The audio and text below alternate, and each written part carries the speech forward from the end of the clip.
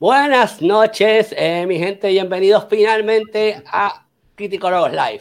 Llevo todo el mes de enero fue todo de anime y todavía quedan cosas de anime que tenemos que hablar porque cualquiera diría que el anime se ha apoderado de criticólogos porque lo que es Amazon, lo que es Netflix, lo que es Warner Brothers se están tirando un montón de contenido de anime muy bueno, ¿no? Y no es contenido de anime como que whatever, es pero que muy bueno. Así que bienvenidos finalmente a Criticólogos Live. Este que está aquí es Rafi Mediavilla, como pueden ver arriba el señor James Lin está de vuelta luego de estar casi 2 meses, 3 meses. Bueno, James está en muchas cosas, está excusado. Siempre está como quiera en el chat, James siempre está en el chat metido. James, ¿cómo estaban las cosas? Cuéntame. Bueno, todo bien aquí compartiendo por todas las redes lo que estamos haciendo ahora para que los que estaban dormidos despierten y se conecten con nosotros y empiecen a comentar sobre los temas de hoy. Yo tengo que hacer eso, pero lo hago ya mismo. Ahora mismo no puedo. Ahora mismo tengo que ver con todo esto.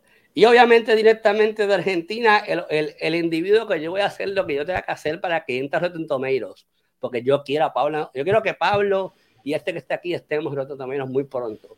Y voy a hacer todo lo posible para que Pablo y yo nos quedemos con Encanto en Rotten Tomatoes, porque una vez los críticos entran a Rotten Tomatoes, no hay break. No hay break. Vamos a cambiar cómo es el ambiente, de cómo funciona el señor directamente de Argentina. Lo más grande que tiene Argentina, después de varios actores buenos también de Argentina, Pablo Manfly. ¿Cómo andan? Después de varios... ya tuvimos vacaciones, por lo menos acá de este lado también tuvimos vacaciones, así que espero que hayan pasado bien. Allá con un poco más de frío, acá todavía con mucho calor, así que tenemos varias cosas para poder charlar y disfrutar. Hay muchas mejores cosas que Pablo McFly, por supuesto. Tenemos, como siempre, uno nombra el mate, el dulce de leche, ya lo vimos ahí a Gamora tomando matecito de vuelta ahí en las redes sociales, y Chris Pratt que dijo que el dulce de leche es lo mejor que probó en el mundo, así que ahí está. No, obviamente está Ricardo Darín, está Guillermo también, y toda esa gente, pero Pablo está allá arriba también trepado entre esas personas importantes y reconocidas del ambiente Oye, sí, vacaciones, yo creo que este año, estaba mencionando, este año el cine empezó como que medio perdido, obviamente con lo primero más importante fue Scream y quizás Jackass podemos decir, pero no fue un comienzo como ha sido en años anteriores que yo te diría que en los últimos 4 años yo no he tenido tiempo de descansar y en enero pues tuve un break bueno, entre comillas, porque yo no tuve break de ninguno, me cayó Cobra Kai, me cayeron 40 cosas encima a principio de enero, cayó también Sundance, que también en enero, cayó CES, cayeron 40 cosas, o sea, que en enero siempre está fuleteado, pero sí, el cine estuvo medio weird, sí habían cosas de Hulu y de Netflix que me metieron ocupado, como para en streaming fue que vino lo bueno. Sí. En streaming estuvo bueno. Claro, pasa que quedó el coletazo de Spider-Man a fin de año, que creo que eso... Por eso. Acá todavía sigue, digamos, llevando mucha gente. Sí, yo creo que, y yo creo que James sabe, ahora mismo está hablando con el representante de Sony Pictures acá en Puerto Rico, estuve casi una hora hablando con ella, y es eso, o sea, no fue hasta los otros días, y todavía Spider-Man sigue haciendo chavo, no fue hasta que me sorprendió Scream, que hizo tremendo chavo, y tampoco nos esperaba que Jackass hiciera tanto dinero como hizo. Jackass hizo otro purrután de chavo. O sea, que el cine está bien en ese aspecto, el cine está haciendo chavo, pero sí, se sintió un enero, por lo menos en mi opinión, no tan movido como antes. Saludos a Johnny Just Gaming por ahí, que siempre se conecta. Por ahí, sí. Armando también está saludando. Drago. Y Armando, que está ahí también. Saludos a Armando. Así que no, sí, tuvimos un brequecito, entre comillas. Obviamente en enero, como dije, estábamos hablando de anime, estuvimos hablando de series de anime, estuvimos hablando de Belle, que obviamente todo el mundo es criticólogo, yo que la vio en noviembre, criticólogo todo el mundo la había visto en noviembre y estrenó en enero, pero obviamente eso es gracias a la relación que tenemos, gracias a ustedes con la misma marca, que cuando estrenó allá en Cannes, pues ya la tenemos nosotros, cuando estrenó también en el festival de anime, pues ya la tenemos nosotros y tenemos que aguantarnos las ganas de hablar de ella, hasta que estrenara en Estados Unidos por lo menos, porque no sabíamos Puerto Rico y pues no vino a estrenar en Puerto Rico hasta finales de enero gracias a Luzca. Yo la fui a ver en IMAX, una película que hice a verse en IMAX, es la verdad. Y pues nada, fue un enero bastante raro. Y regresamos esta segunda semana de febrero y la próxima con Uncharted, que ya la vamos a ver, así que ya saben, pendiente, que vamos a ver Uncharted. Y ya la segunda semana, pues quizás ya las próximas semanas, ya yo creo que ya con la segunda semana vamos a regresar a nuestro horario regular semanal de hacer el programa, porque verdaderamente estaba como que medio, había muchas cosas, pero era streaming, mayormente era Hulu y Netflix lo que tenía, y Hulu, bueno, yo no puedo hablar de Dropout, pero Hulu, Toxic se tiró Pam and Tommy, la serie, van a tirar Dropout, viene ya bien, en marzo, y ya la vi, y nada, bueno, Hulu está al palo, lo que están haciendo es una cosa increíble lo que está haciendo streaming. Bueno, Miami viene para Peacock, sale mañana, salió hoy en Peacock, o que streaming y cine tienen que competir con lo que hay. Fue muy interesante la conferencia de prensa, la productora dijo, yo no sé cómo la gente va a consumir esta película, pero lo que quiero es que la vean, o sea, y pues ya están claras que probablemente no vayan al cine a verla, que la vayan a ver en Peacock, pero ¿por qué? Pues porque existe la posibilidad. Pero en la noche de hoy vamos a hablar de Boba Fett, que yo creo que todo el mundo aquí está loco por explotar. Yo quiero explotar de hablar de esta serie desde que comenzó, porque desde que comenzó, yo lo dije en mis redes sociales, no entendí el goro que hicieron hacer en el primer episodio, por eso parecía un goro mal hecho de Mortal Kombat la primera. Y obviamente, pues, como terminó. Vamos a hablar de Boba Fett, de Boba Fett, vamos a hablar de la película. No entendí el goro que hicieron hacer Death on the Nile, ¿verdad? Death on the Nile, sí. Death on the Nile, creo que decía on the Nile. Que es del mismo director de Death on Express, me acuerdo de otro nombre. Anyways, vamos a leer esas dos películas. La de Boba Fett obviamente terminó el miércoles. La película de Death on the Nile comienza a ver los cines de Estados Unidos. Ya están en Puerto Rico y Argentina ayer. So que vamos a hablar, no con spoilers, con no detalles específicos, pero nada, ese es el programa de hoy. Y nada, vamos a comenzar hablando del tema candente, del fuerte, que yo sé que es el que mucha gente está loco por hablar, y es Boba Fett, obviamente, The Book of Boba Fett, Season 1 Review en Disney Plus. Y nada, yo quiero comenzar hablando de quizás a ustedes si cumplió con sus expectativas o simplemente no tenían ningún tipo de expectativa. Cuando empezaron a verlo se quedaron como que ok, ¿por dónde vamos? Y después de estos últimos 3 episodios se fueron por otra tangente totalmente diferente que no tenía absolutamente nada que ver con los primeros 4 episodios. Y yo quiero hablar con James primero, porque James siempre dice, no, esto estaba cuadrado. O sea, que este desastre, James, tú me estás diciendo a mí, James, que este desastre ya estaba cuadrado, que ellos ya sabían que esto iba a ser un desastre y que tenían que cambiar, tenían que darle un 180 a la serie para poder irse por la temporada número 3 o 2.5 de Mandalorian. James, cuéntame, ¿qué pasó aquí? No, porque acuérdate que tú no vas a darle un cambio de una semana a otra a ningún episodio cuando esto está grabado hace 4 años, tú sabes. Simplemente diseñaron esto como lo viste. Y a mí me pareció más esta serie como que ¿verdad? Un acomode, un eje en donde van a estar apuntando las series que vienen próximamente, incluyendo Mandalorian, la de Ahsoka y probablemente otras sorpresas que hayan por ahí corriendo, la de Obi-Wan, por cosas que vimos aquí, que yo sé que Obi-Wan ya está muerto en esta era, pero estamos en Tatooine, donde Obi-Wan estaba metido, estamos en Tatooine, donde nació Anakin, estamos en el freaking planeta donde se crió Luke Skywalker, y donde terminó Rey en la arena, ¿tú me entiendes? Es un espacio importante y por lo tanto, cualquier cosa inclusive que venga en el cine de Star Wars, esto que está pasando ahora se va a reflejar para allá abajo, incluyendo a Grogu, te puedo decir, porque realmente es una especie que vive un montón de años y pudiera estar, como quiera, jangueando por ahí en algún lugar. Así que lo que pasa con esto es que Boba Fett lo vimos como un personaje distinto a lo que hubiésemos querido, una persona súper ruda, súper vamos, un bounty hunter de los más famosos y de los más temidos y los whatever, más efectivos, al estilo Mandalorian, Osmando, vamos, Din Djarin. Y acá estaba suave, acá estaba suavecito. Entonces Fennec Shand era el que tomaba todas las decisiones y parecía un matrimonio hablando de los planes que tenían y vamos a pasear por el pueblo nuestro y caminamos como whatever y sin guardia. Y cuando aparecieron 2 guardias voluntarios, es como tú andar en la calle con 2 pitbull al lado para protegerte de un sindicato intergaláctico, como decía yo, un sindicato de la galaxia de drug dealers. O sea, había unas cosas allí que pesaban un poquito.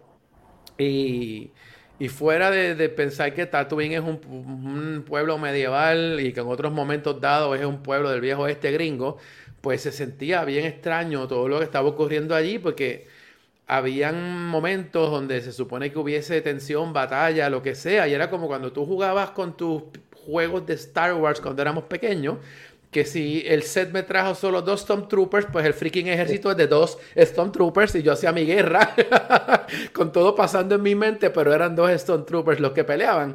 Y aquí había una carencia de personajes, de fuerza. Y de carisma, yo te diría que hasta de carisma. Ahí nadie estaba como que, no había ningún tipo de ímpetu, no había nada.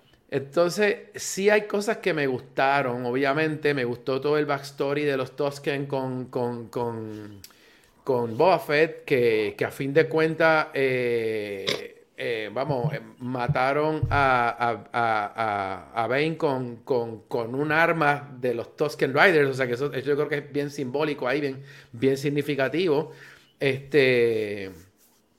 Y punto, o sea, en ese sentido, pues estuvo raro porque no esperábamos esto, esperábamos un tipo más fuerte que, vamos, él quería cambiar la manera en que gobernaba, fantástico, pero eso no se estableció bien, porque eso simplemente fue que él lo dijo en una reunioncita loca. No, aquí vamos a cambiar las cosas, yo no quiero ser como antes. O sea, yo creo que de alguna manera hay falla. Yo puedo pensar que Boba Fett no es un gobernante, Boba Fett no es un político, y eso es problemático, obviamente, si realmente quiere gobernar. Fennec Shand, yo creo que se robó el show completamente en todos los sentidos. O sea, era una guerrera espectacular. Hasta en los episodios que él estuvo con Mandalorian. Una estratega espectacular. O sea, realmente ese personaje brilló un montón. Y pues el libro, como decíamos yo, Boba Fett terminó siendo un Boba Fett en el proceso. Que sí, que como que no logró. Entonces, de nuevo, era como que una guerra entre 4 gatos. No era una cosa que tú dijeras Star Wars full, tú sabes. Y yo creo que ahí lo dañaron un poquito. Claramente, cuando aparece el Mandalorian, es total sorpresa, porque ese episodio fue un episodio de Mandalorian. Eso decía, esto no conecta con nada de lo que está pasando. Entonces, eso me pareció interesantísimo, pero bueno, está bien, nos engancharon ahí, porque ya nos dieron el trailer full de lo que viene próximo, de alguna manera, tenemos una idea de lo que hay. En la sorpresa de Luke Skywalker. Se quedaron, como decimos en Puerto Rico, se quedaron dados con haber hecho un CGI tan malo para el primero, que vamos a decir que no era óptimo. Yo no voy a decir que estaba malo, pero no era óptimo, pero sí a todos nos dio duro en el corazón por la nostalgia del personaje y porque fue una sorpresa y salió después R2 y según subía la cosa, pues lo hicieron muy bien, pero vamos, hicieron un trabajo yo creo que muy bueno acá y ya te das cuenta que van a revivir a cuanta gente les dé la gana de las películas porque ya lo pueden hacer. La tecnología está ahí y los personajes están ahí. Pero el punto con la secuencia es que yo entiendo que yo hubiese querido una historia full de Boba Fett bien trabajada y no contaminar con el resto del universo, pero honestamente esto parece que fue un eje para encaminar las próximas películas, bueno, o series, mejor dicho, que están llegando por ahí, porque eso es lo que vi aquí realmente. Esto fue una cosa como esa, hubo cosas ridiculísimas. Digo, me fui muy largo, tú tienes otra cosa, déjame brincar, me tiré el review completo aquí. No, tranquilo, yo te iba a preguntar, te adelantaste porque quería hablar obviamente de Luke Skywalker y Y Vamos a lo cogerlo que por pasó, tema. Déjame lo que callarme y tú pasó, sigues con lo próximo para que Pablo opine. no, porque pues no, porque también Pablo va, yo le voy a dar break para que se desahogue, aquí todo el mundo va a hablar, es la verdad. No, o sea, ya te adelantaste, porque te iba a preguntar de Lucy Walker, de ese episodio que básicamente parecía un episodio, la escena de Return of the Jedi, en vez de Luke, pero con Yoda, digo, con Grogu, donde pues lo hacen escoger, donde está Ahsoka, donde Mando está, o sea, el giro que dio la serie, o sea, en ese momento, la llegada de Cal Bane, o sea, yo no sé qué pasó por tu cabeza cuando estás viendo a Cal Bane de la lejos y yo me quedo, no puede ser Cantijaranyegua, no puede ser que pues, o sea, ¿qué estaba pasando por tu cabeza, James? Bueno, esa parte a mí me pareció interesante porque yo había dicho ya que el que no, bueno, en redes, ¿no? Y que el que no haya visto las series animadas no iba a entender la fuerza de muchas de las cosas que estaban pasando allí, ni los personajes. O sea, el que no vio, vio un tipo que parece un cosa raro, que se cree vaquero y llegó allí creyéndose la gran cosa, pero si conoce la historia completa de ese personaje, es otra cosa. O sea, tú decir allí es el Thanos del momento, es el mega villano que puede destruir y que la voz es otra cosa, tú sabes, la fuerza que tiene la voz el personaje son otro, ¿verdad? Es otra cosa. Eh, y que bueno, el punto es que llega en un momento que tiene que llegar, en un pueblo vaquero que viven 4 personas. Que ninguna quiere pelear, que cuando deciden... Los famosos spices, como de Dune, hay que correr sí, los spices. Pero tú sabes que si tú viste las series animadas, eso es lo que traficaban los spices, o sea que realmente ese era el truco. Digo, menciono eso porque para la gente que no entiende que Dune estaba primero que Star Wars y pues Claro, Star Wars no. se basa mucho de Dune Sí, y pues mucha gente, bueno, por esa línea. So, de nuevo, como decíamos nosotros, las personas que hacen cine han leído historia, han leído libros y han leído un montón de cosas y cuando presentan algo en sus películas es todo lo que han estudiado, no todo viene de la nada.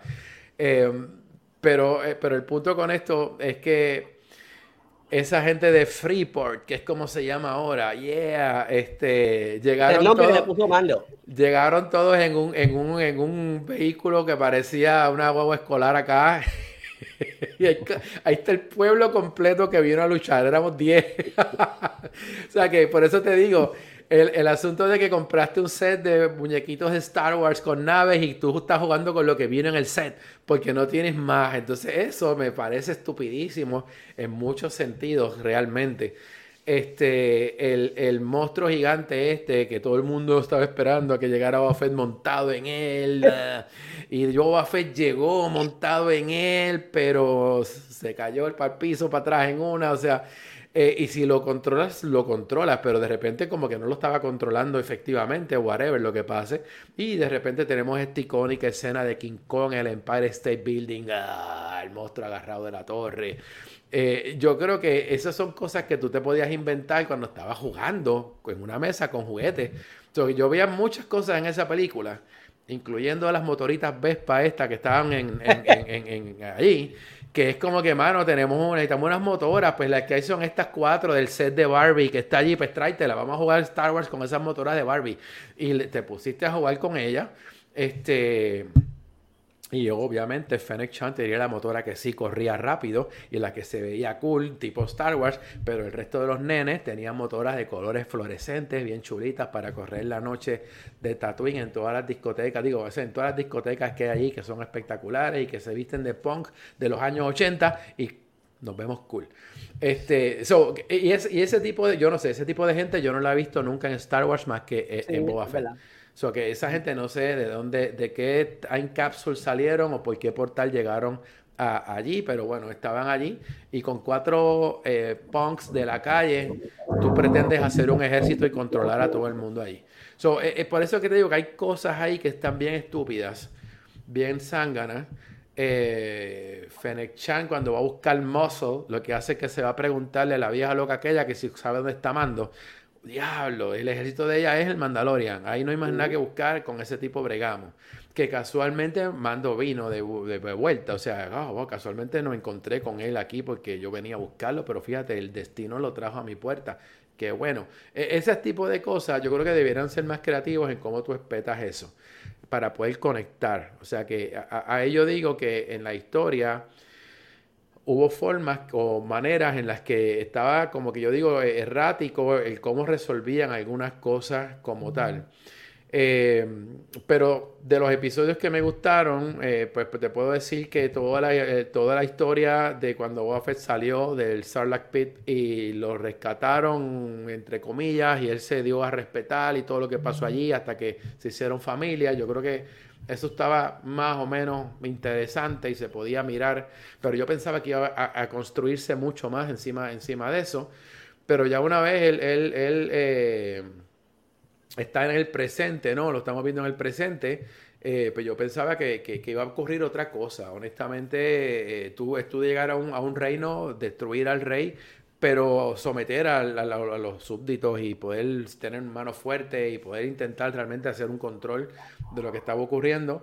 Y no de repente salir de paseo con la amiga tuya por la calle, a ver Para que te cómo, dé órdenes, para que a te dé ver cómo, órdenes. sí, ¿no? Y a ver cómo está el pueblo y que todo se resuelve en la misma barra. Es como tú Ujú. decir, o sea, en ese bar pasa de todo. Eh, Súper loco, súper raro. Mira, James, digo, voy con Melissa ya mismo, el comentario está muy bueno, pero pues quiero también que también Pablo capte todas las preguntas que hacía a James para que él las pueda también digerir. Tamuera Morrison fue bastante vocal porque lo estaba criticando la serie cuando de momento se convirtió en Mandalorian 2.5. Muchos medios lo entrevistaron y pues él dijo, yo lo único que no me gusta es que yo estoy hablando mucho. Yo no, Boba Fett no hablaba mucho, Boba Fett era más de acciones. Y obviamente quiero por esa línea tu opinión y obviamente los directores, Robert Rodríguez, quien fue quien mayormente tuvo riendas de la serie, y Bryce Dallas Howard también tuvo un episodio muy importante. ¿Cuál es tu línea de pensamiento sobre lo que dijo Tamura Morrison sobre Boba Fett tener tanta habladuría cuando es más de acción? ¿Tú crees que verdaderamente tú te esperabas más de Boba Fett? ¿Tú querías conocer un poquito más de Boba Fett? ¿Tú crees que era necesario tener más trasfondo de Boba Fett? A mí me estás preguntando. Sí, a ti te estoy preguntando. Yo creo, yo no te diría, o sea, nosotros conocemos a Boba Fett desde que era un chamaquito, porque lo vimos en las películas, que lo conocimos en la serie animada porque apareció varias veces. Eh, yo lo que entendía era que ya teníamos un conocimiento inclusive de cómo llegó a Mandalorian Uh-huh. y el punto es que es retomar tu reputación como lo que eres, que quizás no quieres regresar al mundo de lo que es ser un bounty hunter, pero si quieres mantener un control o una paz sobre un territorio que es el planeta donde tú estás en ese momento, que decidió ir a Tatooine, básicamente. ¿Sabes? Digo en venganza porque mataste al último que quedaba allí y porque no te ibas a doblegar entre los Hots como los que vinieron. Que créeteme, yo le hubiese volado la cabeza a los dos cosas esas y ya se acabó la madre, váyanse de aquí sí o sí, o sea, Dejen no, de joder, dale. Okay. no negociaciones. Así que por eso es que siento que no tiene la fuerza y siento que y la idea obviamente es muy buena, que emocionó a todo el mundo y nos quedamos esperando un año por la gran cosa y se decepcionó la mitad de la gente cuando Uh-huh. comenzó la serie. Uh-huh. Y ya del tercer cuatro capítulos la gente estaba un poquito como que, ay, qué porquería. No se sentía el hype, no se sentía, o sea, la arropada de memes era mucho más grande y después ni siquiera estaban haciendo memes porque ya era como que aburrido ya mirarlo. Uh-huh. Eh, que a nivel de historia, yo sí hubiese querido ver más. Si nos prometen otro season, pues nos tendremos que coger el otro season, pero es probable que ya vayamos a estar ya entrando a los crossovers, como pasó ahora, que yo pensé que a lo mejor no iba a ocurrir de esta manera, pero, o al final quizás en los últimos episodios, pero realmente el asunto del crossover fue lo que ayudó un poquito a empujar esto y a darnos una expectativa de lo que viene. Quiero mencionar que los personajes normales y corrientes, por más que ellos no quieran usar efectos especiales, en muchas ocasiones se notaba o se sentía que era gente disfrazada con máscaras, Uh-huh. no se sentía que era una criatura. A mí no me gustó cómo manejaron el look de los Pikes. Los Pikes se veían mucho más impresionantes en la serie animada, que aquí parecían unas personas con caretas. O sea, no se sentía realmente de esa manera. Yo no lo vi de esa manera. Para mí en la serie animada se veían mucho más amenazantes y mucho más fuertes. Y bueno, esos capítulos finales o el final con Grogu y con yo creo que sí, aquí se aparecían Muppets, pero se veía que se puede hacer bien, pero yo creo que deberían, o sea, hay que darle la fuerza, hay que darle el realismo. Leo está prendido. Sí, Leo está no, pero es prendido. que entonces, el último episodio, que la batalla no era la gran batalla realmente, vamos, era como te dije hace un rato, estaban jugando con los muñequitos que vinieron al set y no teníamos nada con qué trabajar. Me tripeaba el propio uso de Grogu cuando aparecía Mando como si tuviera una bola de fútbol, agarra aquí corriendo. Este. Y yo no, o sea, no sé, yo lo sentía raro. Como que me estás tratando de poner cosas que se ven funny mezcladas con la atención del momento y como que yo entendía que esas cosas estaban chocando demasiado en ese sentido. Eh, Mira, que se usaron allí a Joe. Créeme que allá habían personajes sacados de cualquier set de juegos, así que sí. Yo voy a hablar, yo voy a cerrar al final porque tengo mucho que decir también, Y entonces esas cosas, de nuevo, esas cosas a mí no me gustaron. Yo puedo pensar que de lo más que me emociona es ver hacia dónde se puede dirigir esto más allá. Los cambios de todo el mundo, que no eran puros cambios, eran que si tú estabas el episodio completo con Luke Skywalker, era Luke Skywalker y su episodio. Era Ahsoka, claro. Un episodio de Skywalker, un episodio de Mandalorian. Ahsoka y su participación, que es importante también dentro de lo que ella está haciendo, porque ella tiene la misión de ir a buscar al Capitán Thrawn ya no está buscando otra cosa. Y yo espero que Ezra aparezca y aparezcan cosas de las que ya hemos visto en otro momento. Y probablemente va a haber mucho backstory ahí realmente en lo de Ahsoka. Yo creo que la serie Ahsoka va a ser más para atrás que el punto donde estamos ahora, pero sí me gustaría que realmente hubiese sido una continuación. Pero estoy seguro que puede que tenga mucho contenido de flashback o de historia de atrás unida con lo que vamos a ver acá, pero me parece que más puede ser mucho flashback lo que vamos a estar mirando. Y muy raro, yo digo, tener a Ahsoka junto a Luke Skywalker, que es el hijo del mentor de ella, o sea, el hijo del que la estaba, del máster de ella, básicamente. Que no, el feeling es muy, muy extraño y que obviamente si los dos estaban en el planeta, tienen que haber habido conversaciones. Entonces yo pienso que me parece más interesante todas esas historias que se van a estar generando. Y sí me interesa finalmente ver qué pasa en Tatooine, porque de repente Tatooine aparecía como si hubiesen liberado el comunismo un país y estaba todo el mundo feliz y contento. Y era como que no vino gente del espacio a destruir a lo que estaba ocurriendo ahí. Eran simplemente los 4 gatos que estaban en la zona del pueblito ese, los que pelearon entre ellos y se resolvió el asunto.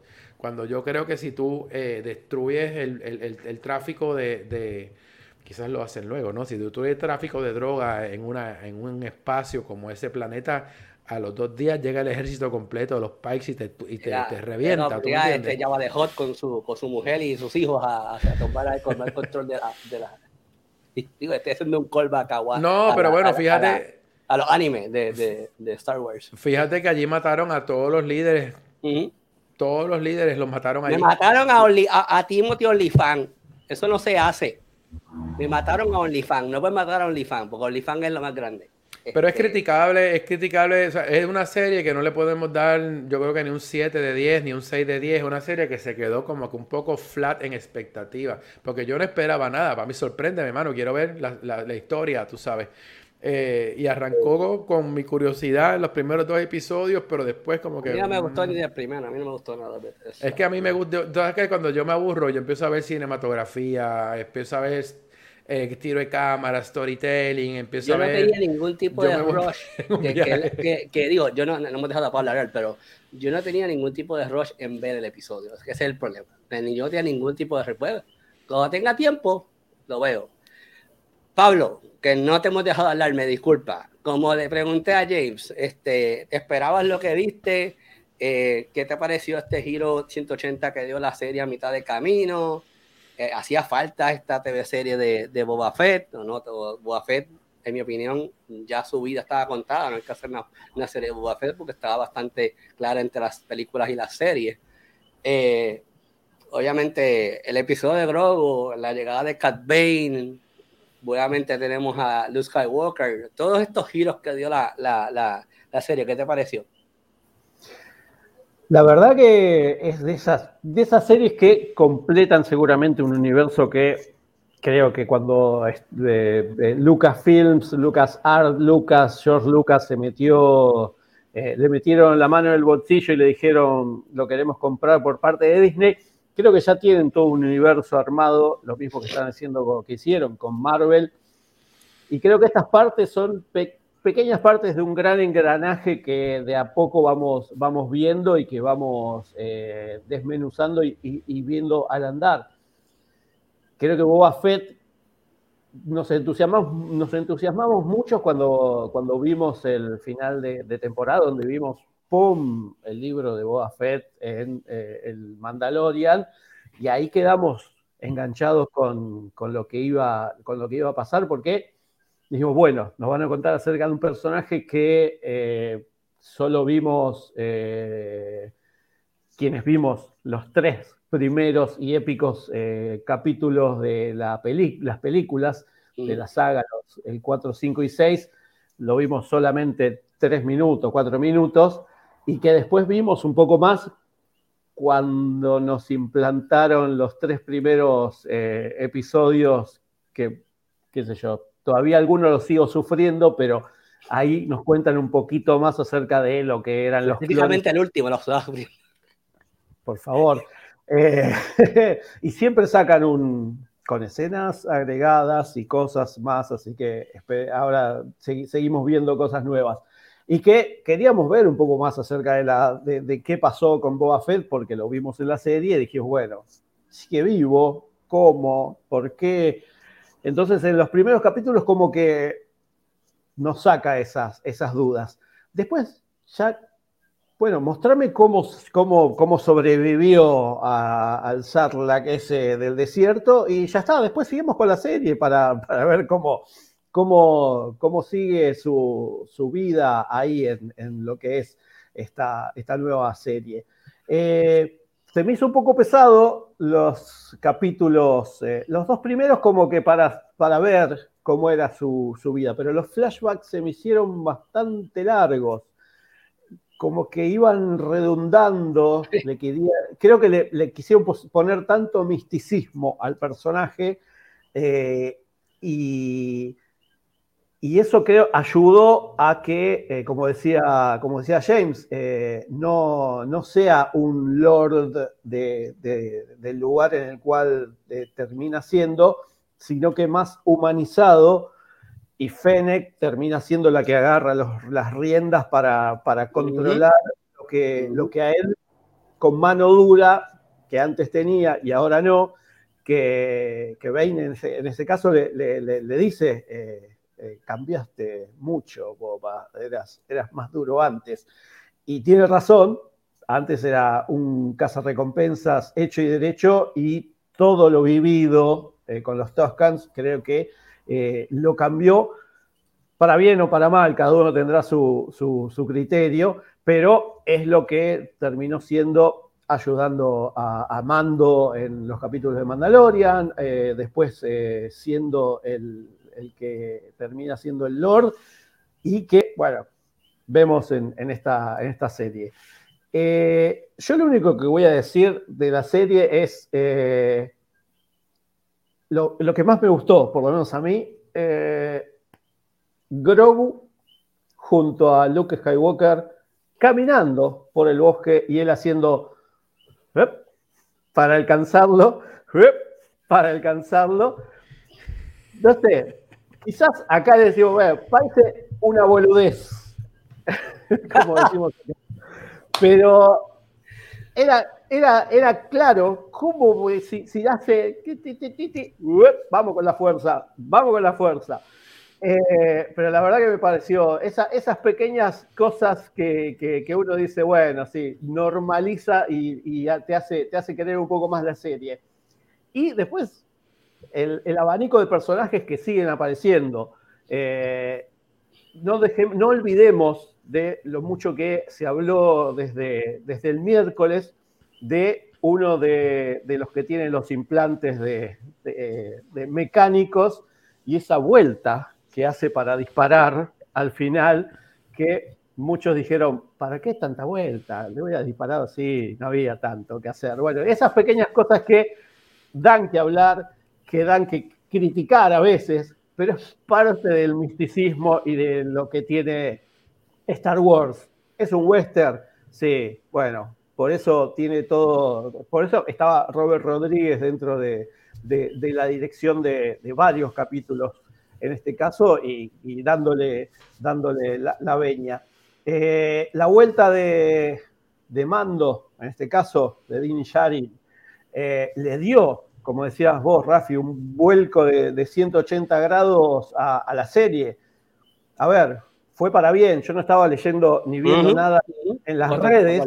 Y la verdad que me sorprendió para bien. Dije, me agarré de la mesa y dije, no, cuando aparece detrás de esos plásticos. Y dije, bueno, ya está, no puede ir a peor estos últimos capítulos de lo que es Boba Fett. Mandalorian, eso mismo. Se convirtió en la primera serie de Mandalorian. Es que, a ver, creo que después de ese capítulo dijimos, bueno, ya está, déjeme a Boba Fett a un costadito, sigamos por este camino.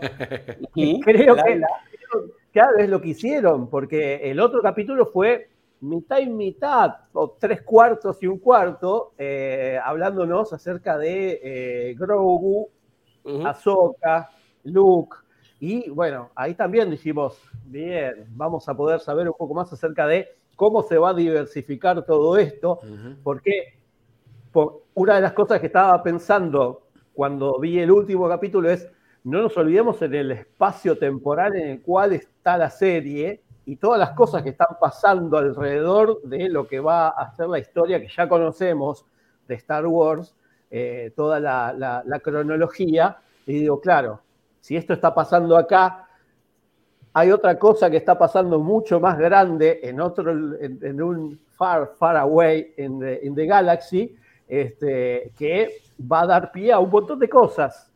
Creo que esto recién empieza, ya lo dijimos con Mandalorian, lo repetimos ahora, y es lo que vamos a poder ver en los spin-off futuros, que espero que sea alguna de las cosas que dijo James ya hace un ratito, de poder ver personajes que se nos vienen planteando hace un tiempito y que con este libro de Boba Fett se amplía un poquito más. OnlyFans no decimos nada, pero podemos esperar que vuelva junto a nosotros. No se vayan después del último capítulo, porque hay una escena postcréditos como para tener ahí un poquito de enganche. La idea. Que uno... A ver, lo vuelvo para atrás y veo un poquito, porque es tan rápido que uno no se da cuenta de qué es lo que está viendo. Así que yo creo que yo tengo fe en un poquito de las series de Star Wars. Iba con mucho ímpetu para ver esta de Mandalorian. Hizo como una montaña rusa que después cayó y después volvió a subir y a terminar bien con un capítulo final que... tiene sus cosas, es como decía James, tiene mucho de Muppet, pero es esto, digamos, es volver a la época en las 3 primeras películas originales en las cuales se usaba este tipo de animación, no CGI no existía, pero en este caso sí, todo lo que es práctico, efecto especial práctico, y estos muñecos que es más para la nostalgia de quienes vimos esas películas casi en el cine, y después mecharlo con todo lo más moderno. Pablo, Cad Bane, no me has hablado de Cad Bane. ¿Qué te pasó por la cabeza cuando estás viendo a lo lejos esa silueta con esa mirada hacia abajo? Bueno, ahí es uno de los capítulos más western, creo, de lo que es la serie, y a lo que apuntaba, digamos, Robert Rodríguez. Robert Rodríguez es un maestro del western. Exactamente. Y creo que estos estos stand-up uno frente al otro, esperando tanto con OnlyFans como en el capítulo con Boba Fett. Creo que es uno de esos personajes que hasta último momento, porque recordemos, vean la serie, ya está, ya terminó, ya a esta altura, si estamos hablando de esto, porque todos lo vieron. No sabemos todavía qué es lo que pasa con Cad Bane, y esperemos que siga, porque cronológicamente en alguna de las otras series creo que debería estar entre nosotros en esta galaxia muy lejana. Así que es de esos personajes que uno odia muchísimo y que uno agradece que se odia este tipo de personajes, porque ahí uno ve que está bien creado, claro. Está bien creado, está bien actuado, está bien doblado, encierra todo eso, porque uno lo odió cuando termina como termina, dice bien, pero quiero más. Es eso, digamos, la ambigüedad de que no se termine ahí. Así que Cad Bane es estos personajes que ya lo vimos en series animadas también, y que también lo seguimos odiando. Así que esperemos que algunos de los personajes que vimos en esta serie vuelvan o acompañen a otros spin-off dentro de lo que es el universo amplísimo que es Star Wars, y que nos va a acompañar a nosotros, a la generación que nos sigue, a la otra generación que nos sigue, porque es así. Bueno, creo que paso el Don't Look Up y como quiera va a estar ahí todavía Star Wars. Sí. Claro.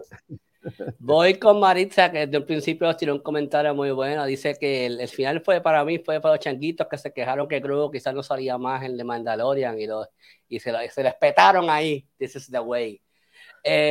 Mira, yo honestamente, yo me acuerdo que vi el primer episodio y lo dije rápidamente en las redes sociales, porque a mí me gusta crear controversia. A mí me gusta nada de eso que a mí me gusta. El primer episodio a mí no me llenó ninguna expectativa. Yo no sabía qué esperar de esta serie. O sea, yo voy de la línea de que yo creo que Boba Fett no le hacía falta una serie, porque toda su linaje estaba bastante desarrollado entre las personas que vieron los muñequitos, como dice James, los que vimos las primeras 3 películas. Yo creo que ya teníamos una idea de quién es Boba Fett, y no era necesario de desarrollar más nada. Eso que yo no sabía qué iban a hacer. Yo no sabía por dónde, qué líneas se podían tirar. Y el primer episodio a mí me dejó o sea, no me dejó nada. Entonces, a mí lo que me molestó, yo sí dije a James tan pronto lo vi yo, pero esta production value está por el piso si lo comparamos con Mandalorian. Esta production value está por el piso, y lo vi durante los primeros 3 episodios. El production value estaba por el piso. Este primer monstruo que vimos en el primer episodio, que yo dije, me acuerdo que en Twitter yo dije, esto es Mortal Kombat meets Teenage Mutant Ninja Turtle, porque aquí lo que tenemos son los malos de los Ninja Turtle con la mascarilla puesta, brincando y saltando los techos, y tenemos a Goro de Mortal Kombat que sale al final y hace ¡oh, Goro! Y yo me quedé como que ese Goro se ve feísimo, el de ese episodio, porque el de la película se ve mejor. O sea, el de Mortal Kombat se ve brutal, y los cosplayers hacen mejores Goros que este Goro que tiraron en la serie. Y yo me quedé como que ¿qué es esto? Porque ¿qué es esto lo que ellos quisieron hacer? Y yo honestamente, después del primero, no perdí ningún tipo de interés en querer seguir viendo la serie, o por lo menos verla en su momento cuando sale. Porque la veía cuando tuviera tiempo, y cuando pues me diera con el de sentarme a ver la serie. Y again, yo en ningún momento los primeros 3 episodios sentí ningún tipo de conexión con Boba Fett. Yo creo que ese Boba Fett estaba bien, no tiene ningún tipo de carisma, no tiene ningún tipo de presentación, no tenía nada. Y como bien menciona James, yo creo que, y esto no hay duda alguna, y quien verdaderamente en todo momento carga con la película es Ming-Na Wen con Fennec Shand. Yo creo que Fennec Shand en todo momento, hasta con los episodios de Mandalorian, una vez ella entra a la pantalla, la presencia de ella se ve imponente, la presencia de ella se ve importante. No es hasta el episodio donde vemos cómo es que Boba Fett llega a rescatar a Fennec, que yo digo, ok, este es el piloto, este es el episodio piloto de la TV serie, porque este es el que te vende dónde está Boba Fett mentalmente en su vida. Y como Disney me ha comprobado que son fanáticos cogiendo el piloto y poniéndolo al final, o poniendo el piloto en el medio, poniendo el piloto en cualquier otro lugar, pues yo dije, ok, esto es típico de Disney. Ellos ponen el piloto cuando quieran. No tienen que poner el piloto al principio, lo voy a poner al final. Y ese episodio a mí me gustó. O sea, ese episodio específicamente de Boba Fett me gustó, lo encontré interesante. Encontré la manera que ellos se reúnen interesante. Lo que él hizo por ella me gustó un montón. Me llamó la atención. Sí, como dice James, hay cosas que yo dije, esto no es bien Star Wars. Ese episodio tuvo esa escena donde la salvan a ella, que eso no es Star Wars. Eso parecía The Fifth Element, eso parecía otra cosa que no era Star Wars. O sea, eso parecía otro elemento que no era Star Wars, y yo me quedo como que quieren, esto no tiene ningún tipo de razón de ser por lo que estoy viendo. Y entonces, pues, cuando llegamos al quinto episodio, 5, 6, 7, ¿verdad? Quinto episodio, que de momento yo estoy diciendo a James en el chat, yo estoy viendo Mandalorian 2.5, ¿verdad? Porque esto es el episodio, esto es, de momento pusieron en pausa Boba Fett, y entonces, pues, estamos bregando con el saber que tiene que pesa más que él, y yo me quedé como que me encantó, buenísimo, así que me encantó, pero como yo digo, esto en cuál es el contexto de lo que estamos haciendo, que tiene que ver con Boba Fett, no tiene nada que ver con Boba Fett, el episodio completo fue de Mandalorian, no fue nada de Boba Fett, y yo me quedé como que no entiendo, por más que me gustó, no entiendo lo que quisimos hacer con esto. Y luego, pues, la próxima semana que tenemos otro 180. Y ahora no, ahora vamos para el retorno de Jedi. Vamos a buscar a Yoda. Vamos a que Yoda nos enseñe cómo ser un Jedi. Y yo, me encantó, pero no entiendo qué tú estás haciendo con el Book of Boba Fett. Boba Fett no vale un chavo. Y again, yo me quedé como que todo esto está bien brutal. Y comparado con los primeros 4 episodios, todo esto está bien brutal. Pero ¿qué tú quieres hacer? Y como que eso me dio, o sea, yo entiendo que esto fue lo que salvó la serie, pero a la misma me dio un mal sabor. Y dije, para eso no hubiese hecho nada entonces, para eso no hubiese hecho nada de Boba Fett, no tiene nada que ver con Boba Fett, pues no olvídate de Boba Fett. El mejor episodio, James lo dijo en Twitter, el mejor episodio de toda la temporada es el que no sale Boba Fett. So, pues, ¿para qué hiciste Boba Fett entonces? Ese fue mi problema con la serie. Igual el final no sé, yo no sentí que el último episodio fue un episodio como que es un final. Yo sentí que es un episodio extra de Mandalorian, que Boba Fett era jugaba un rol importante en la historia, pero that's about it. No sentí como que fue un mega final de temporada, tomando en consideración si estos regresan con esto, no lo sé, obviamente. Y no sé, esta serie estuvo bien desorganizada. A mí, obviamente, me encantó ver a Cat Bane. Yo le escribí a Lily, tan pronto, como dice que a Lily le gusta este tipo de personajes, y yo estaba como que yo me estaba acordando de Lily en todo momento, y yo estaba lo veo de lejos, y yo digo, esto se jodió, aquí va a pasar algo, y me gustó un montón. Yo creo que lo que hicieron con Campaign estuvo brutal. Ese episodio, lo que hicieron con él se ve bien, o sea, él como efecto, como efecto visual o como efecto de traje, de make-up and hairstyling, lo quedó muy bien y me gustó un montón.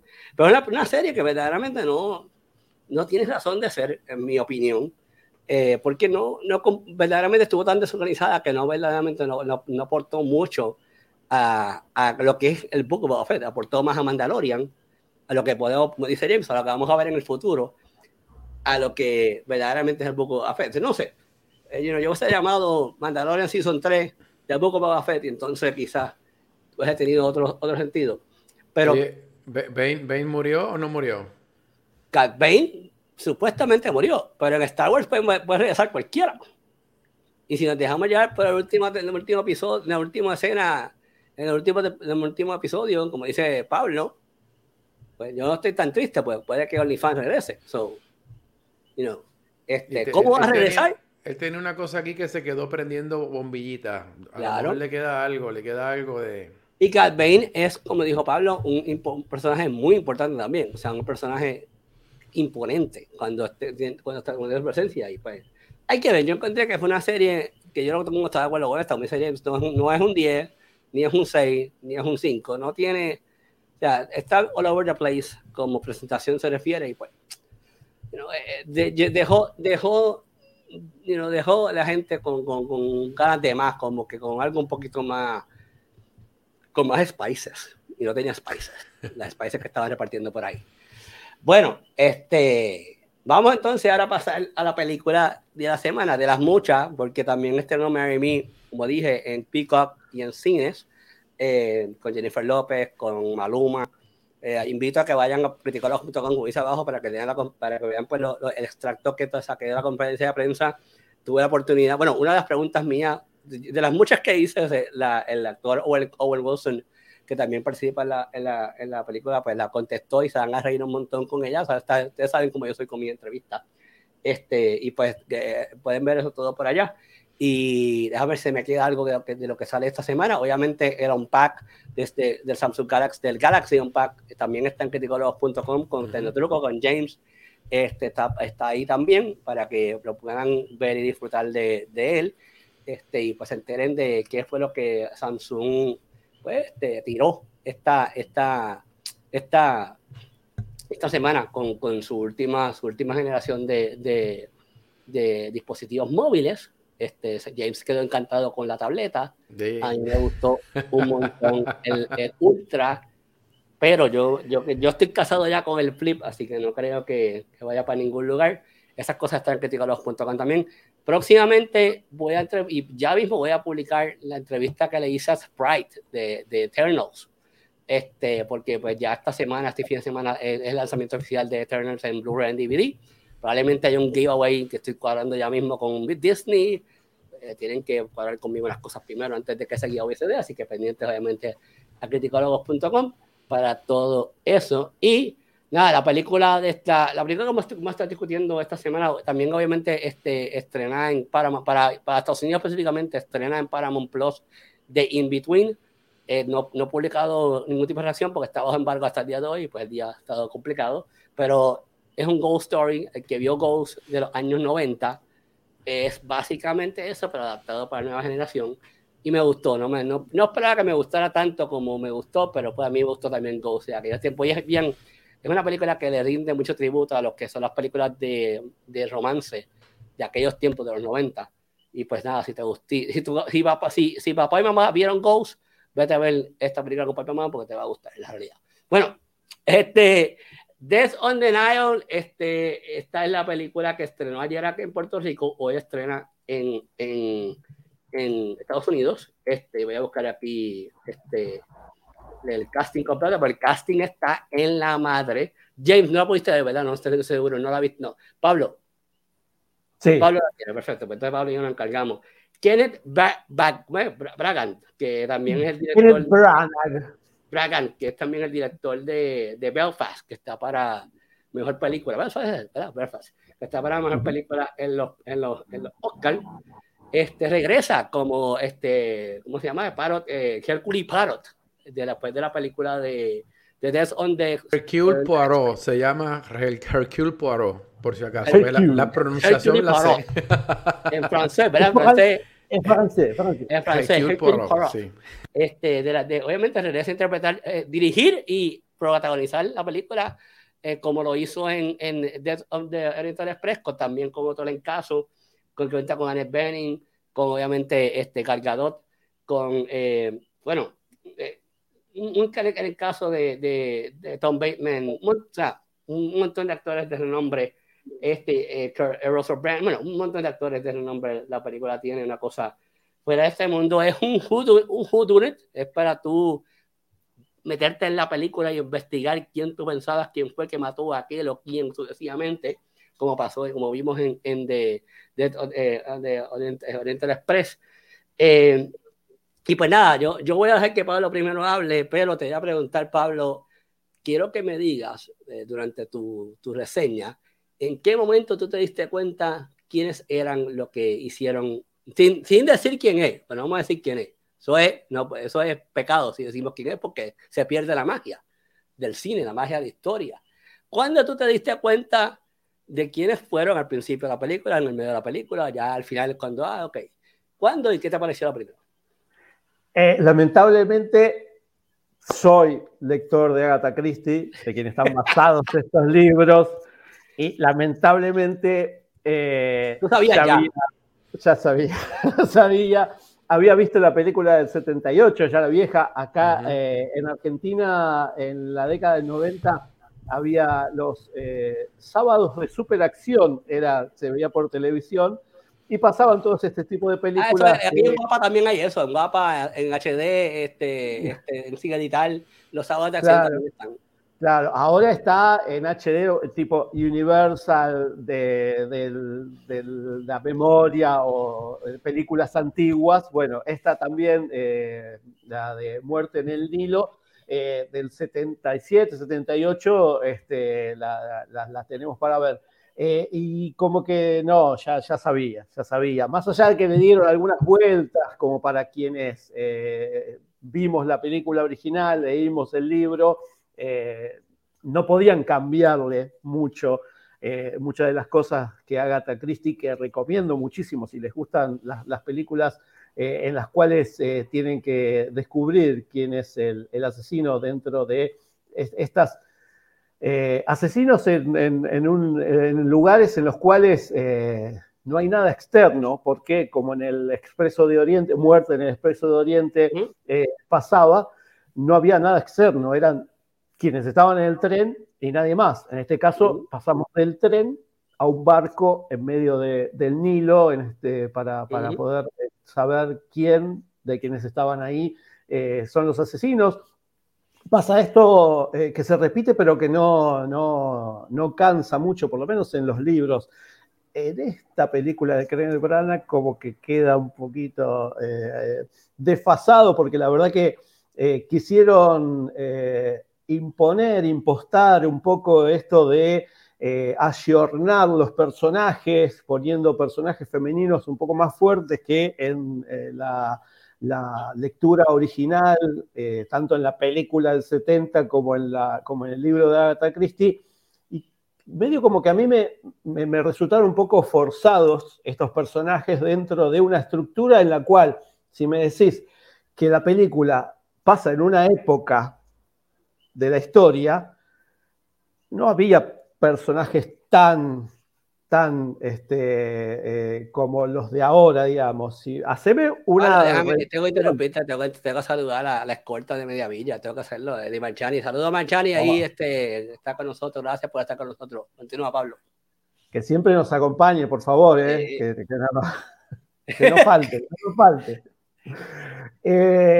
Bueno, es eso, digamos, me pareció un poco forzado los personajes o esto de poner un poco los personajes femeninos con un poco más de fuerza, que está bien, pero en la época en la cual me la estás planteando, no.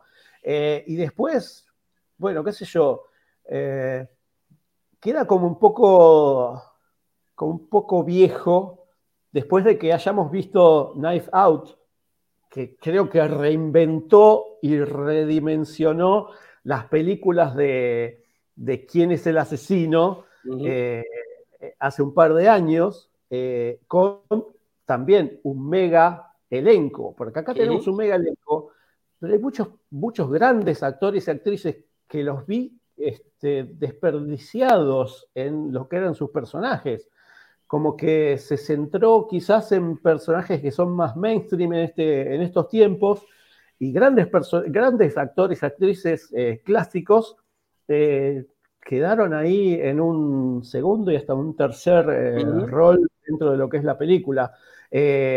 No se puede contar mucho de lo que es la película, más allá de que vamos en medio de un río Nilo con un barco en el cual vamos a estar en medio de Egipto con cosas históricas que tienen que ver. Conocemos un poco de la historia de Hercule Poirot en este caso, porque tenemos como un flashback para saber por qué tiene este bigotito tan especial también. Y creo que le da un poco más de vida a lo que es el personaje tan encasillado en lo que es la percepción de qué es lo que está pasando a su alrededor, que nadie más se da cuenta. Y esto sabemos que en algún momento va a haber un asesinato, va a haber alguien que lo asesinó y todos se van a empezar a inculpar, ese que inculpamos quizás muera. Creo que eso ya se estiró mucho. Y creo que el primer asesinato tarda un montón en aparecer. Chacho, el primero es eterno. Yo estoy loco porque maten a alguien. Yo, mira, ¿cuándo van a matar a alguien? Mátate a alguien ya porque yo tengo cosas que hacer. Yo tengo muchas cosas que hacer en casa y yo no puedo esperar a que maten a alguien aquí. Maten a alguien ya, porque imagínate. Claro. La película es eso, de asesinatos y descubrir quién lo mató. Bueno, empecemos a matar para saber quiénes más o menos son los culpables.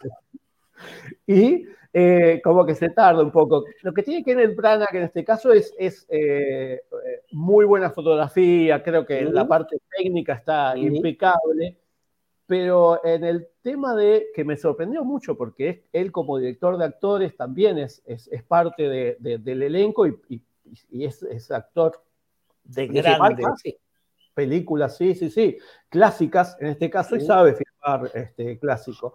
Así que como que mi madre es también lectora de Agatha Christie, creo que es fanática, y dudaría en decirle, anda a ver la película.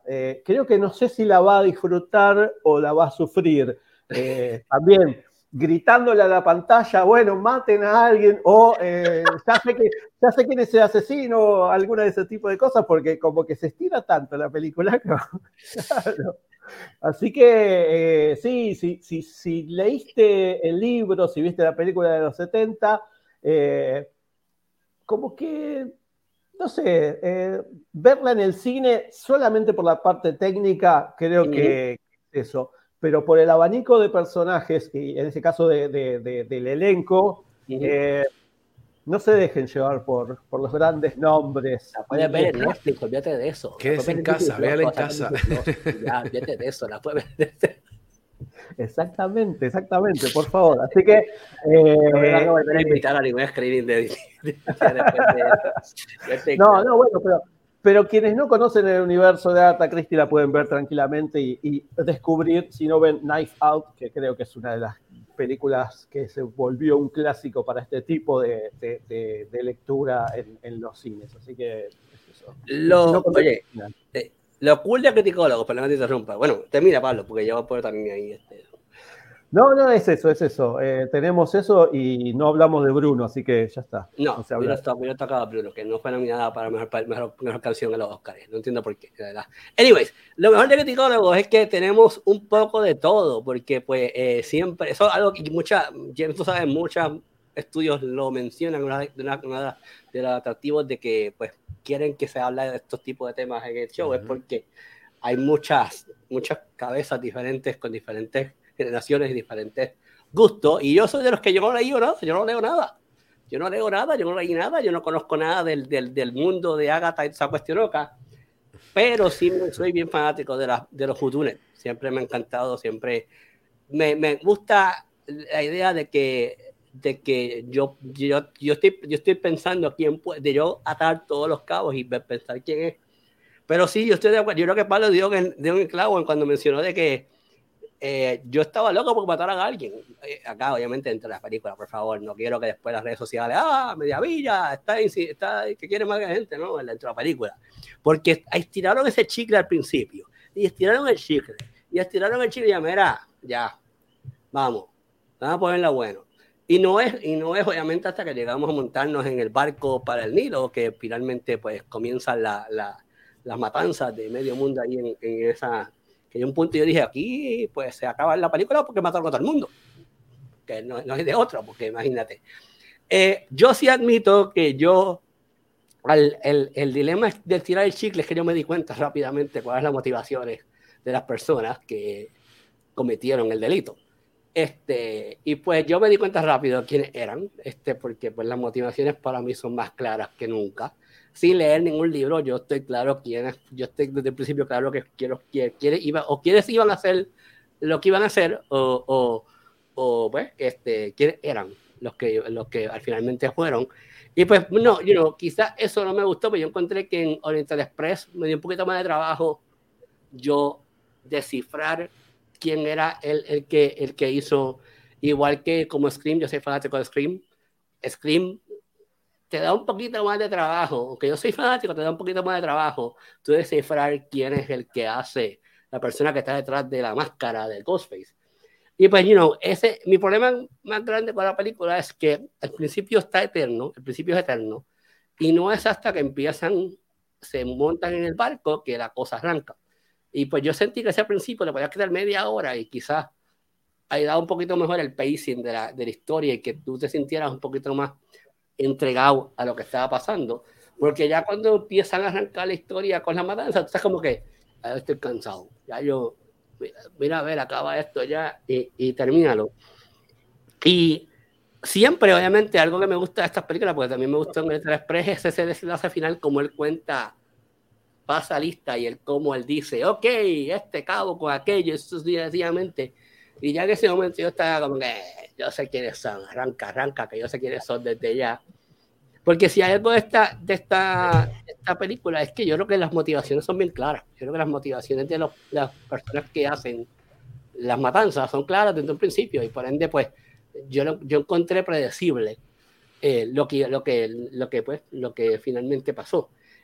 Sí, como dice Pablo, a nivel de producción, brilla todos los aspectos técnicos. La escenografía, fotografía, vestuario, escenario, toda esa cuestión loca, queda brutal, pero no es una película que yo te diga que vamos a ir a verla al cine y como que vamos a quedar como que no cumple con ese propósito. Y los cines que están fatales, las películas que se ven en el cine tienen que crear emociones. Tú tienes que ir a ver Scream porque en el cine crea la emoción. Tú tienes que ir a ver Jackass en el cine porque en el cine es que tú te vas a cagar encima con todo lo que estás viendo. Tienes que ir a ver Spider-Man No Way Home porque en el cine es que tú vas a tener. Entonces, pues estas películas son películas que verdaderamente para bien pocas personas van a sentir esa emoción de verla en el cine y van a tener esa conexión con la historia y con los personajes. Primero, los primeros par de minutos son eternos. Y porque llega un punto que verdaderamente, pues, aunque no conozcas este universo, un poquito lógica, 2 más 2 es 4, no es 5. Vas a entender lo que está pasando. So que, alguien, si no tienes nada que hacer, vete para el cine, pásala bien y vete a ver la película. Pero como dijo, algo que me encantó que dijo Pablo es que tú puedes tener un tremendo casting, pero si la historia no te capta, pues no te emociona, pues verdaderamente no. Puedes tener a Gal Gadot, puedes tener a quien sea, puedes tener a fucking el Papa Juan Pablo II de vuelta ahí, no quiera, no va a funcionar nada. Y ese yo creo que fue el problema de la película. Muy buena en todos los aspectos técnicos, pero yo creo que, como dice Pablo, el que es fanático de este ambiente va a conocer ya lo que está pasando y se va a caer como que, pues, cool, vamos allá, no hay más nada que pueda abrir. Y ahí es que la película puede que se cuelgue. Anyways, again, si no tienes nada que hacer, vete al cine. Vaya a ver The Denial, vaya a ver Jackass, vaya a ver Mermy, si es romántico este fin de semana, vaya a ver también Mermy. Si tiene Paramount Plus allá en Estados Unidos, vaya a ver también, lo está pagando, vaya a verlo ya In Between. Yo creo que esta película también se presta para San Valentín, está dentro de esa cosa, vamos ya. En realidad, no es nada fuera de este mundo, es la realidad. Bueno, nada, vamos a dejarlo ahí entonces y vamos a dejar que los muchachos den sus pautas pertinentes, porque si no me equivoco, ya mismo comienza o ya comenzó Cine con McFly, ¿verdad, Pablo? No, eso era cuando estábamos los jueves. Ah, verdad, yo estoy perdido con Juez Visco. Es el nuevo año, nuevo horario, así que verdad. Pero ¿dónde te puedo conseguir, Pablo? En las redes sociales como @PabloMaxlay, ahí encuentran todo lo que pueden, sobre todo de cine argentino, si quieren saber un poco de cine argentino, audiovisuales argentinos, ahí @PabloMaxlay, o si no, Cine con Maxlay en Facebook, ahí me van a encontrar los jueves en Radio Aijuna, que es aijuna.fm, en cualquier parte del mundo pueden escucharla vía web. Así que, y acá, por supuesto, los viernes, a no olvidarse. Ahora. Exactamente. Es que y le mandamos un abrazo grande a las niñas de este programa que seguramente nos habrán criticado y nos criticarán mucho por por nuestro Star Wars, sobre todo por nuestro Star Wars y nuestras cosas que dijimos, pero bueno, somos así. No falla. Aprovechamos cuando no están ellas también. No, las dos están excusadas. Christy, obviamente, tiene 40 cosas. Está en mom duty las 24 horas. Y pues, Lily es ella trabaja en cosas muy importantes que ni nosotros podemos saber de eso. Por ende, pues ella es una agente 007, así que no podemos, no puedo esperar. James, ¿dónde te pueden seguir a ti? ¿Dónde te pueden encontrar? ¿Qué tienes por ahí pendiente? El podcast ahí fue, cuéntame. Bueno, anoche me entrevistaron en Dale Ahí de Tu Madre TV, lo buscas así en Facebook, Tu Madre TV, y en Instagram, bueno, no en Instagram, no, búscalo en YouTube, que el video está en YouTube ya, se fue en vivo, así que un poquito de lo que yo hago, lo que he hecho, y la conversación estuvo bien buena, así que busca Dale Ahí y busca Tu Madre TV en YouTube. jameslin.com, y bueno, si buscan criticólogos o me buscan a mí, también van a poder ver, como dijo Rafi hace un ratito, nuestras primeras impresiones de todos los productos que sacó Samsung. Si te gusta la tecnología, si eres un fan de Android, estos equipos que salieron este año están durísimos, así que te enteras en detalle de qué es lo que tiene que ver o qué es lo que hay, viéndonos a nosotros comentando durante la presentación del evento. Eso es así. Y a este que está aquí lo pueden conseguir como R Mediavilla en Twitter e Instagram, R Mediavilla 13 en el Facebook y en el YouTube. RafiMediavilla.com para las personas que yo sé que todo tiempo me preguntan, solamente quieren ver mi contenido, pues está en RafiMediavilla.com, ahí están mis entrevistas, mis reacciones, está ahí todo eso. Y como dije, ya mismo voy a estar subiendo la entrevista con Leah McKinn, que es la que interpreta Sprite en Eternals, y Eternals ya está disponible. Me acaban de enviar un email de Disney, así que tengo buena noticia. Acabo de recibir un email de Disney. Y Disney en Estados Unidos, perdón, porque tengo que hacer siempre te llegan los mensajes de email cuando estamos en show. Es vivo. No, y me envió la revista que tiene una relación conmigo, me envió un texto que estaba viendo el show por eso, no, es que yo sé. Estaba escuchando cuando hablé de los giveaway y las cosas, pero hay buenas noticias, simplemente tengo que contestar el email que me acaban de enviar, y pendientes, obviamente, criticólogos para todo eso. Como dije, la conferencia de prensa con Jennifer López, con Maluma, con Wilson, muy buena, está en criticólogos.com, parte de ella, porque estuvimos casi 3 horas, yo no voy a publicar todo eso ahí, nadie va a leer eso, yo la hablé claramente. Gracias obviamente a Universal por la oportunidad, estuvo muy buena la conferencia, está en criticólogos.com, y la película obviamente está en cines en Puerto Rico, Estados Unidos, en Argentina también, ¿verdad, Pablo? ¿Está en Argentina, Mary? ¿Está en Argentina? Se estrenó ayer también aquí. Ok, se estrenó también en Argentina, Mary, porque tenemos audiencia en Argentina, para que sepan que también la pueden ver por allá. Y en Peacock, se supone que también esté hoy ya, si no me equivoco, entonces el lunes, que es San Valentín, oficialmente, pues va a estar en Peacock. La pueden ver en Peacock. La veré en Peacock. La pueden ver en Peacock, está buena, se deja ver. Y obviamente, tengo que mencionar, agradecerle a Paramount Plus. Tengo muchas cosas que estoy trabajando con Paramount Plus ahora, así que obviamente toda la gente de Estados Unidos pendiente. ¿Paramount Plus funciona en Argentina, Pablo? Paramount Plus, sí. Pues olvídate de eso. Para Argentina y Estados Unidos, pendiente, que tenemos un montón de contenido para Paramount Plus y un montón de entrevistas muy buenas que vienen por ahí.